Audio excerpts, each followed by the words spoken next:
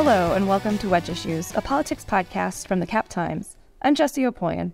And I'm Jack Kelly. Today on the show, we chat with State Senator Kelda Roys. Whether it's serving on the legislature's budget writing committee or advocating for the restoration of abortion access in Wisconsin, the senator is a vocal player in Democratic politics in Wisconsin.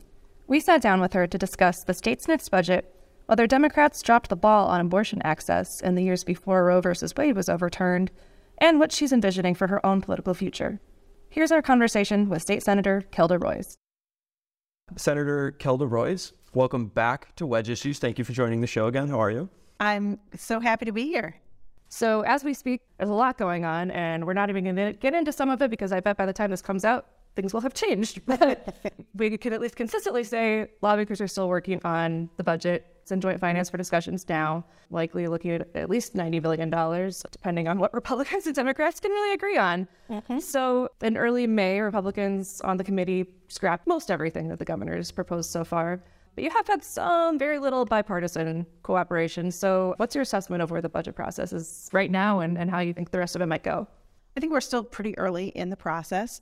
Most of the really big ticket items we haven't even started to have executive sessions on. So we haven't started voting on how much money will actually be allocated. You know, I'm a hopeful person despite all evidence to the contrary. And I think, it's just so clear that Wisconsinites have shared priorities. We want our public schools funded.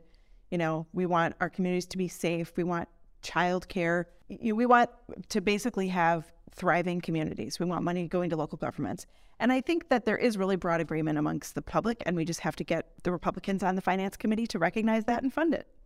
Fast forward to this week, you, alongside everybody else on the Joint Finance Committee, voted in favor of a series of measures aimed at bolstering the state's criminal justice system, pay raises for local prosecutors, for public defenders.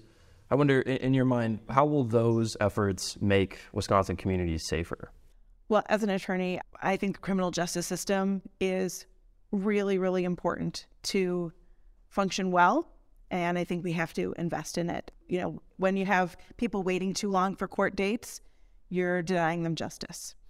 Like so many other fiscal challenges that our state faced, this was a crisis that was basically manufactured by Republicans, where we had lagging pay for our public defenders and our prosecutors and, artificially holding their salaries down by not funding it. And finally, it's really gratifying to see Republicans accepting the fact that, Wisconsinites were being made less safe by this, and it had really reached an untenable point. And, the governor said, we have to fund this, we have to address it for public safety, and we got to bipartisan agreement. Yeah. What do you think was the difference now? They haven't made this investment in past budgets. Obviously, there's a large surplus. Why do you think that Republicans that control the legislature have come around to doing this now? I think it's because there's a Democratic governor, and they couldn't hide from their own record anymore, right? It's easy to do if you control state government completely. There's nobody to really hold you accountable, especially if you're in a gerrymandered majority. But, Governor Evers out there every single day talking about public safety and keeping communities safe and saying, we have the money to do it. We've got a big budget surplus. It's past time to fix this. This is the governor's second term, and, COVID aside, things are pretty gridlocked in his first term. What do you think the difference is now that they're finally at least working with you guys on some stuff? I think it's a combination of things. Certainly the fact that we have a surplus does make some of these fiscal choices easier, right? It's hard for the Republicans to argue that we can't afford X, Y, or Z when clearly we can, and when we've got even more growth projected in the next biennium. Secondly, so much of the last 4 years, I think, were Republicans trying to prevent Governor Evers from being reelected. And when that didn't happen, and then when Judge Janet Protasiewicz was elected to the Supreme Court by a massive margin, I think it really shook them up. And, they realized, they're not going to have the permanent lock on power that they have enjoyed for the last decade. And so they're trying to adjust to that reality, and, hopefully that will mean good things for Wisconsinites. That's a perfect segue. The budget remains front and center for lawmakers, for those of us that cover the Capitol, but it's probably fairly abstract to most Wisconsinites. I wonder, though, like you said, the state Supreme Court race saw incredible turnout. People were very energized by it. What should people expect in the weeks and months after Justice-elect Janet Protasiewicz takes the bench, which will be on August 1st. What should Wisconsinites be looking for from the court in those initial weeks and months once liberals have a majority on the court again? Well, I do not have any cases that I plan to bring. But, I think one of the things about a democracy generally, and specifically about the court system, is it does move pretty slowly, right? But I think that we will definitely see a significant shift in the court from what we've had in recent years, which is a lockstep conservative majority willing to rubber stamp anything that the gerrymandered GOP majority does. That is over. Now we have a majority on the Supreme Court, and I don't think they're going to be a rubber stamp for anybody. These are independent-minded, ethical jurists who are going to be looking at issues based on what is the right thing to do, what does the Constitution say, what does the law say, and so everyday Wisconsinites are going to get a fair shake in the court, and that's a huge difference. Certainly big-ticket issues like whether or not abortion should be a crime in Wisconsin, whether or not you can have a democracy if your maps are gerrymandered so that there's a permanent 2/3 majority in a state that's 50-50. I mean, these are issues that I think the court will take up probably in the first term. But, I'm just an eager court watcher like everybody else. Just like everybody else. I'm just waiting to see. So much of that race and the ones before it have been driven by abortion access. I think I saw a poll pretty recently that it was almost 73% of voters, and there's a Morning Consult poll, said more than 70% of voters were basically driven by that to vote the way they did. So it's everywhere now. Abortion's everywhere now. But I've known you a while now. I've been covering you for a while now. You've been talking about this for a really long time. And sometimes not in the gentlest tone of voice, as you know. Maybe not, no. I'm sure it's good to have people paying attention now in your mind, but are you frustrated that it took this major change and elimination of the right to abortion to get people to pay attention and to kind of be motivated and care about it? Yeah, it is frustrating because the fact of the matter is every single person who needs an abortion and is unable to get it, their life will change forever. And so many lives are being ruined by not having access. And whether it's, somebody with a medical emergency that then loses their fertility, or somebody who is not in a position to become a parent, but they be forced into it, and then they'll never be able to complete their educational goals. I mean, there is a human cost here. And as much as I think some people think about abortion as just an abstract political football, it is about people's lives and the most fundamental aspects of our humanity. It's our bodies, it's our lives, and being a mother has, I was really pro-choice, even since my earliest political consciousness, because it was so clear to me that for women to have a role in society, we had to be able to control our own reproduction and our own bodies. But becoming a mother has made me even more pro-choice because I see how profoundly pregnancy changes your body, and parenting, boy, it's really hard, even when you really want it, and even when you've got, all the support in the world. We do so little in this country to support children, infants, pregnant people, and it's a real disgrace. So it's kind of a long-winded thing, but yes, it's frustrating because a lot of people are suffering needlessly for something that should be a basic human right for every person. Did Democrats drop the ball on this for the last, 10, 20, 30, 50 years once Roe was in place? Yeah, I think so. And I think a lot of us got complacent. I'm going to exclude myself from that because I feel like I was yelling from the tops that that's going to happen. I think there is this story about the arc of history, and Americans have this idea that our country we faced adversity, we faced challenges, but we right wrongs and we overcome injustices. So to have this just incredible backwards shift, I think was shocking. The Trump presidency and the sort of madness and authoritarianism that we descended into very quickly, I think it's really destabilizing. And, the permanent after effect is what he did to the courts. And so we're going to be living with this for a long, long time. And fundamental constitutional principles that we all took for granted, like bodily autonomy, like separation of church and state, I think will be decimated on a federal level until we can right that ship and until we have a court that is part of our democracy rather than sets itself above and apart from democracy. Looking ahead on that issue, there's the lawsuit Attorney General Josh Call's got before the Circuit Court currently. Thank you. So many courts. Not enough judges, Jesse. That's what I hear.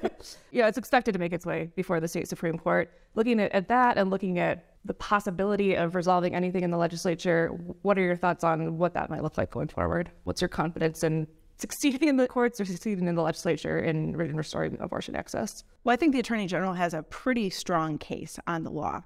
I mean, when you have a law that's 170 years old and it hasn't been enforced, even before Roe v. Wade, it was not enforced. And then you have subsequent court decisions saying that it's not enforceable. And then you have many laws that were passed over the years that regulate the conduct that's supposedly a crime. You can't harmonize those laws, right? You can't have something that's both a regulated conduct and also a crime. So I think the court's going to look at that, and I'm hopeful that they're going to do the right thing on the law, which is to say, yeah, this is not an enforceable statute anymore, and that we'll hopefully have the restoration of legal abortion access in Wisconsin. I will point out that people can still obtain medication abortion here in Wisconsin and everywhere in the country by going to aidaccess.org. You can order it online. They will ship it directly to you. If you don't have the money, they will send it to you for free. It takes just a few days, and so you do have options. Moving on to another issue that the court can be very consequential in is voting rights and access to voting. According to the Cost of Voting Index, which is this group that calculates kind of a single measure of how difficult it is to vote in each state, Wisconsin has seen quite the backslide. In the late 90s, it was the fourth easiest state to vote in. It was, and fast forward to last year, and it was 47th. That's quite the drop. How important do you think the new liberal majority will be to, I guess, dictating voting rights or maybe expanding voting rights when we have seen certain avenues to voting be restricted by the court in recent years?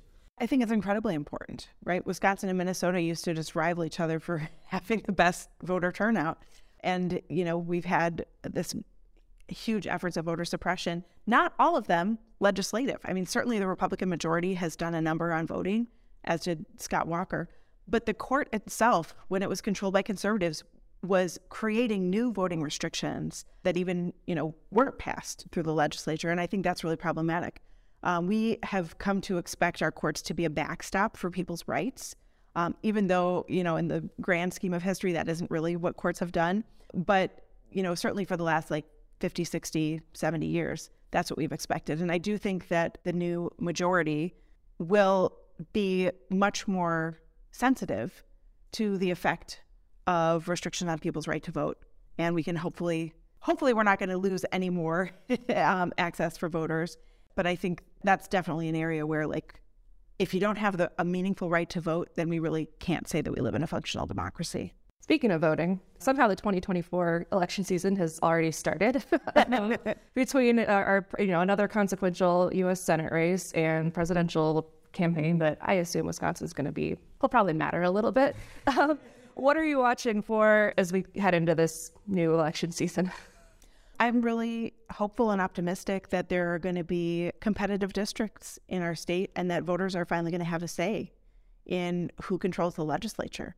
I think we've had some phenomenal candidates over the last several cycles that are running in districts that are just impossible to win, and that when people actually have a choice, that we're going to see a legislature that might have a Democratic majority in one house and might actually reflect the will of the people a little bit better. And hopefully, regardless of who's in charge, it will force all legislators to be more accountable and responsive to what people want. You would be among the people on the ballot in 2024. Are you planning to seek re-election? I am, yeah. Unless you guys make me look really bad in this podcast. It's all over. You've run for other offices, Congress, governor. Do you think you would ever revisit something outside of the legislature? I'm very happy, and I understand why Fred Risser wanted to be in this seat for 6 decades, because it's just wonderful to have an opportunity to work on the issues that I really am passionate about. And I do represent the best constituency. I just feel so lucky. This district is, so you are too. Chef's kiss. I love this district. We're talking with State Senator Kelda Roys. More to come.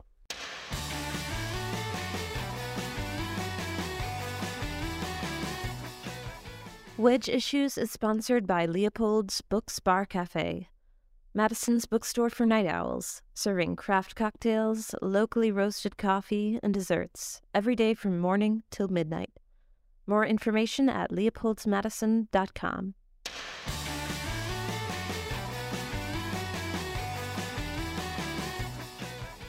Okay, are you ready for the lightning round?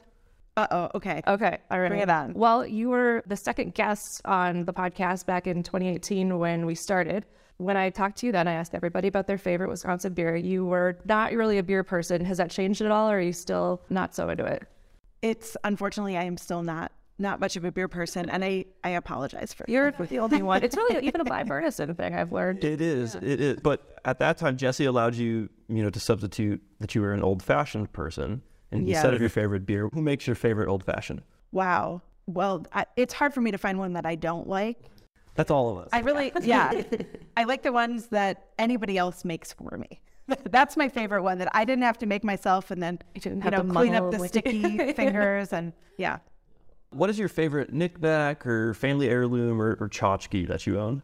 Oh boy, that's a great question. I've unfortunately had several wonderful of my female role model relatives die in the last year, and so I have a lot of incredible memorabilia from them. I have this capital candy dish from my grandmother Irma, who was a civil rights activist, and I have a Votes for Women tea towel from my former stepmom, who was an abortion rights activist. And yeah, I feel really lucky to have had their influence. What song or artist are you currently listening to the most right now?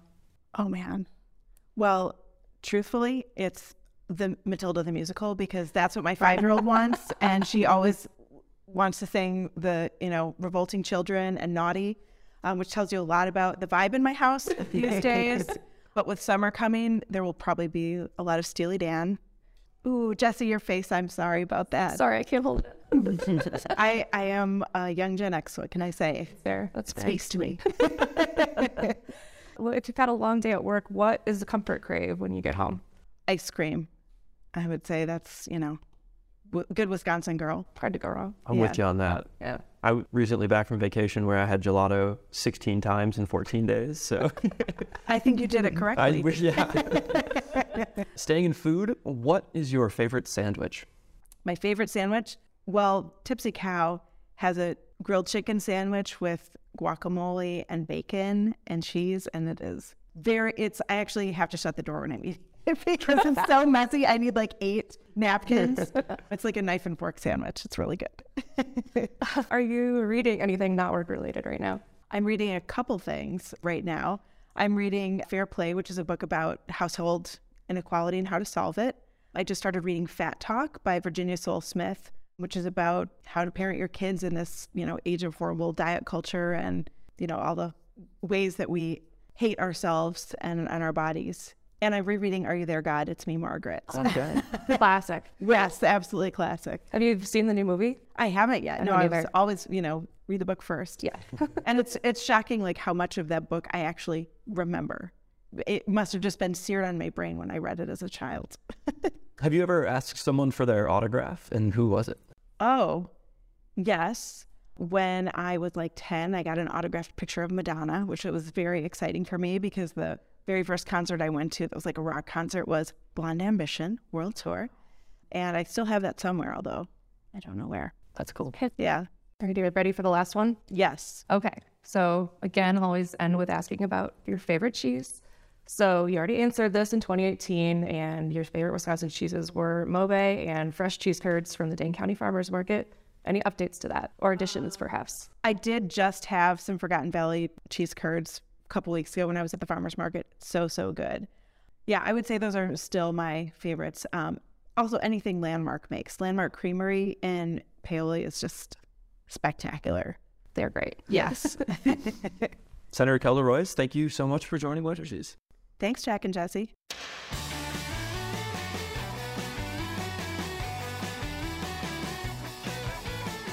Thank you for listening to Wedge Issues. Our show is sponsored by Leopold's Books Bar Cafe and edited by Haley Bowers. Our intro music is Oh Wisconsin by Loxley. We'll have new episodes every other week. If you like what you heard, hit subscribe, rate us on Apple Podcasts, and tell a friend. And if you haven't already, sign up for Wedge Issues, the newsletter, at captimes.com/newsletters.